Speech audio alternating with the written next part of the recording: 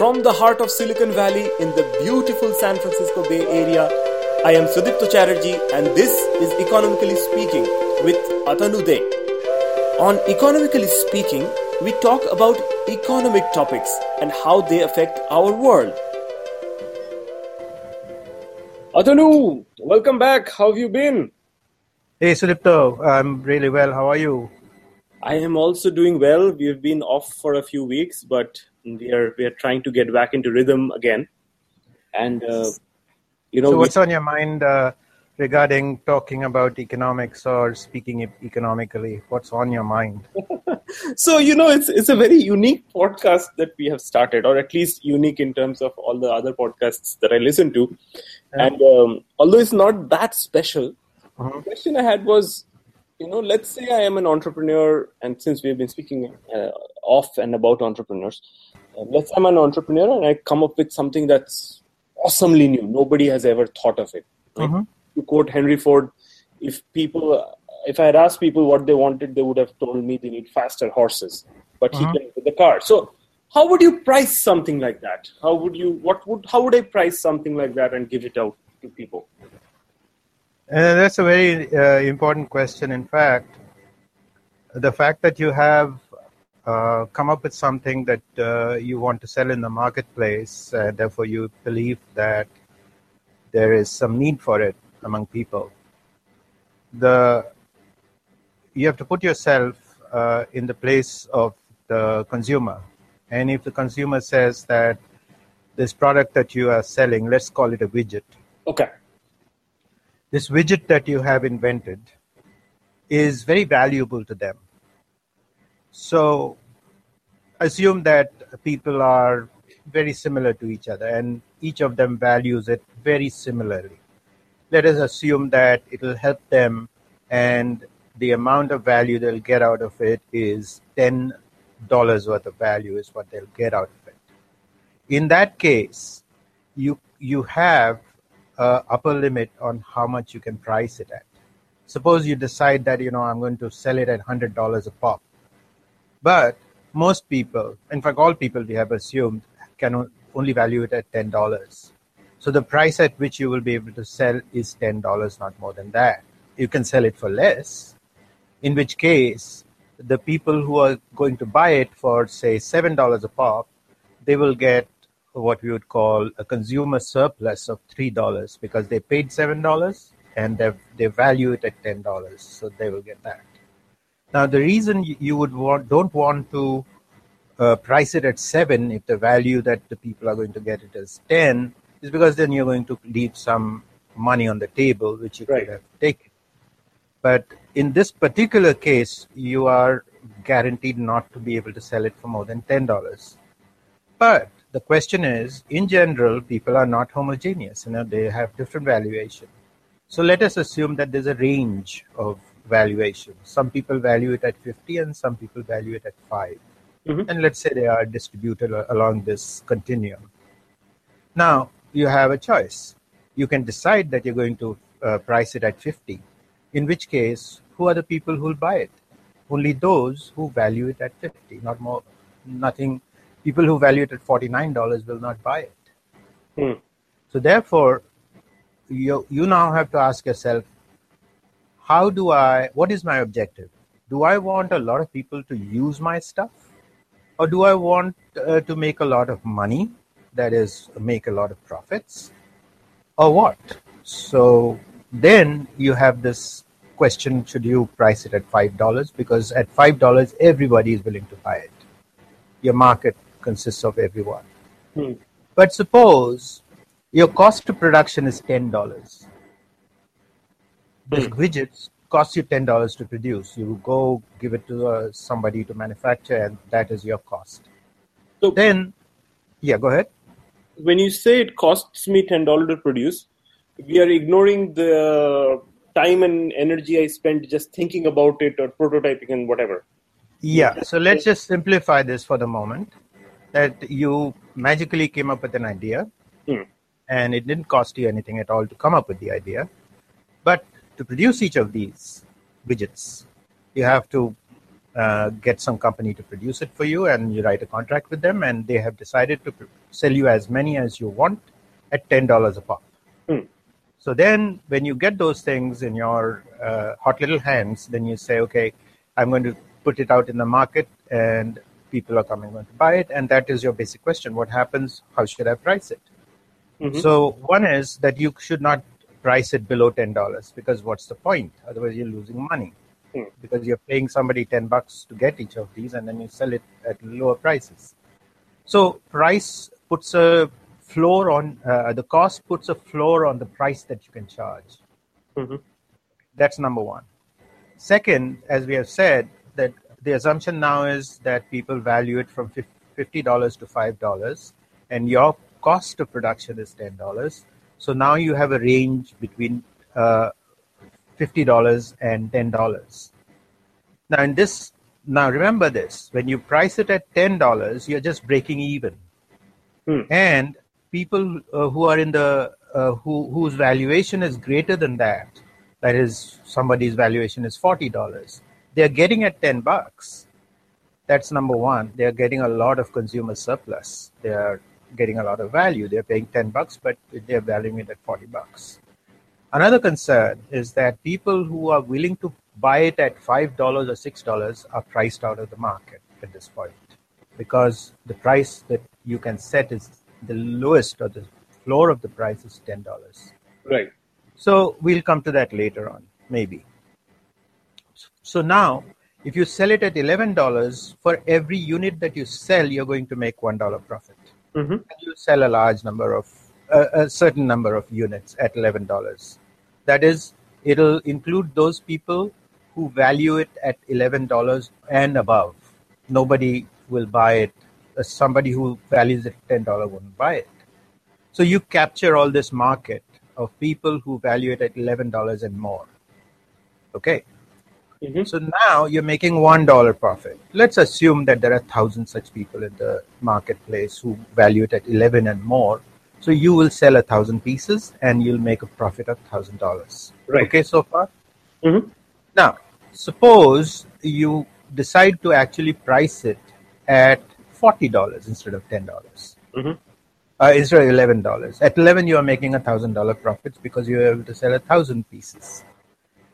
If you price it at 40, you can naturally expect that there'll be fewer people than 1,000 people. Sure. There were 1,000 who wanted it at 11 or above, who valued at 11 or above. Let's assume that there'll be only 100 people who are willing to pay $40 for it. In which case, how much profit are you making? Remember, you're selling 100 units. The cost of production is $10 and you're selling it at $40. So you're making $30 profit in each unit. $3,000 total. So $30 times 100 units that you'll sell is $3,000 profit. So compared to the time when you priced it at $11, you made $1,000 profit, but when you price it at $40, you make $3,000 profit. So you can see where we are going with this. It is possible to increase your profit in the marketplace, but you'll have a lower user base. You will have 1,000 people at the user base of the price of $11. You'll have a user base of 100 people if you're selling it at $40, etc. So depending what your goal is, do you want to maximize your profit or do you want to maximize your user base? In fact, if you want to maximize your user base, you might decide that you might even sell it at a loss. So that at a later time, when you have established like 10,000 users, and then you bring in a new version of this widget 2.0, and then you can slowly raise the price. So this little discussion that we had so far, depends on what your goal is. Do you want to maximize your profits? Do you maximize user base, gain fame and fortune, or just fame and no fortune, or just fortune and no fame? Depends on you. So, in a very simplistic world where I have priced it once and that's where it stays, right? In that case, it would probably make the most sense to maximize my profits, because there's only so much money that I can make where the population remains the same, the number of units, even if the number of widgets I can manufacture are infinite, but there's only so many number of people who are willing to pay a certain price. So Yeah, so now there are two things that we just kind of swept underneath the rug or had decided on some kind of assumptions. The first thing is, we just assumed that the manufacturing of the widget was $10 a piece, the cost of manufacturing. And we just neglected all the hard work you did beforehand, and we said you did no hard yeah, work, it just came popped exactly. into your head. Now just reverse these two things. Imagine that it costs you $10,000.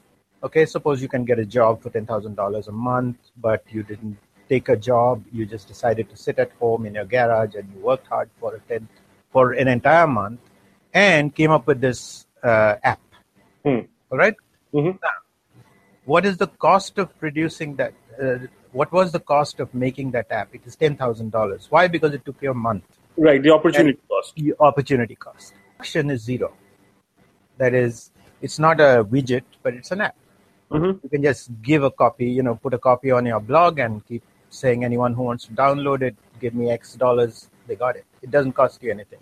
Assume that the cost of maintaining your little website is zero. You just go to some free website place. So in this case, we have the exact opposite situation, right? It's cost of production is zero. That is, duplication is zero. That is, each piece costs nothing, but there's a fixed cost of production. That is, you had spent $10,000 on to make that app. So now the question is, which is the appropriate price for it? Because the marginal cost, that is cost of producing one additional unit, is zero.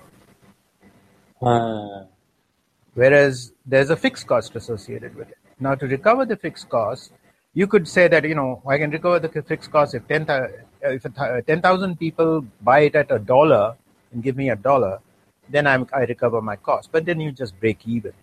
Yes. So now the question is, suppose you say, okay, I'm going to price it at $10,000. And nobody buys it. So evidently it's not a good idea. Suppose you say, I'll price it at $1,000. Okay? And by some chance, there are 3 people in the world who really are willing to pay $1,000 for this application. So you'll get $3,000 out of it. Again, it's not met your costs of $10,000 that you incurred. Then you'll say, okay, how about I price it at $10? And suppose at $10, 10,000 people buy it. So 10 times 10,000, $100,000. So you can see where we are going with this. It is possible that you might actually bring it down to some very small amount per copy, but there is a large number of people who are willing to pay that small amount, in which case you'll get a lot of money from people using your app. And in another case, you can say, hey, I'll give it out for free. I just don't want money from these people.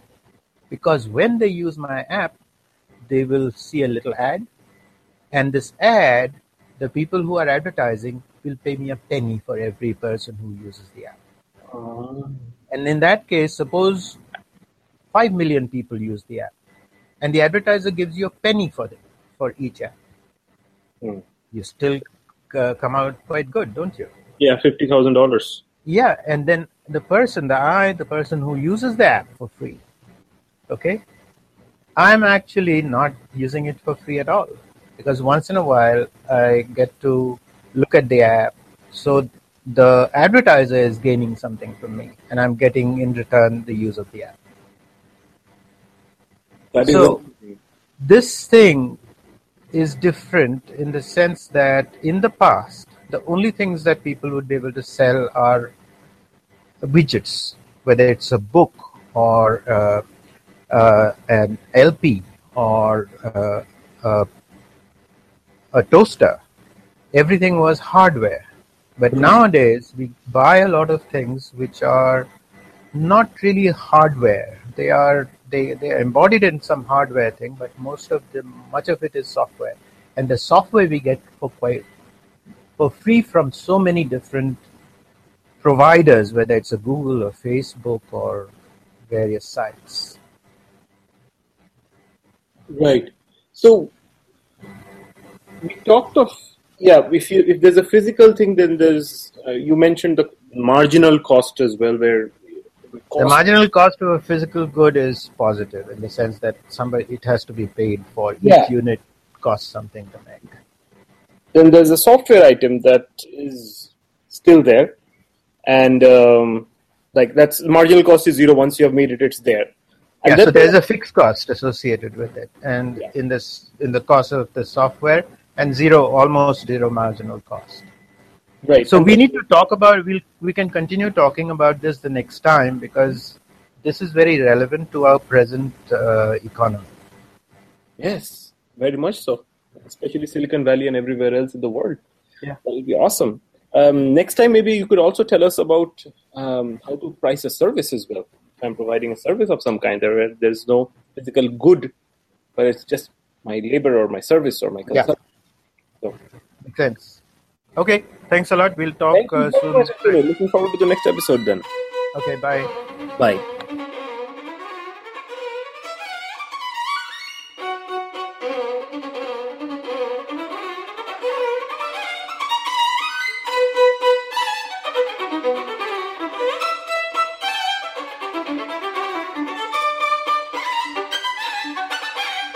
Alright, that's it for this week. The music you are listening to in the background was composed by the Italian composer Niccolo Paganini and performed by Jonathan Vered. The cover photo for this episode is from pexels.com, who attribute it to negativespace.co. Leave us a comment on Facebook at facebook.com/economically speaking, or you can join the discussion at Twitter by following us. Our Twitter handle is at econspeaking. Each week, we chat with Atanu De on matters generally related to economics. This is Economically Speaking with your host Sudipto Chatterjee. Until next time, goodbye.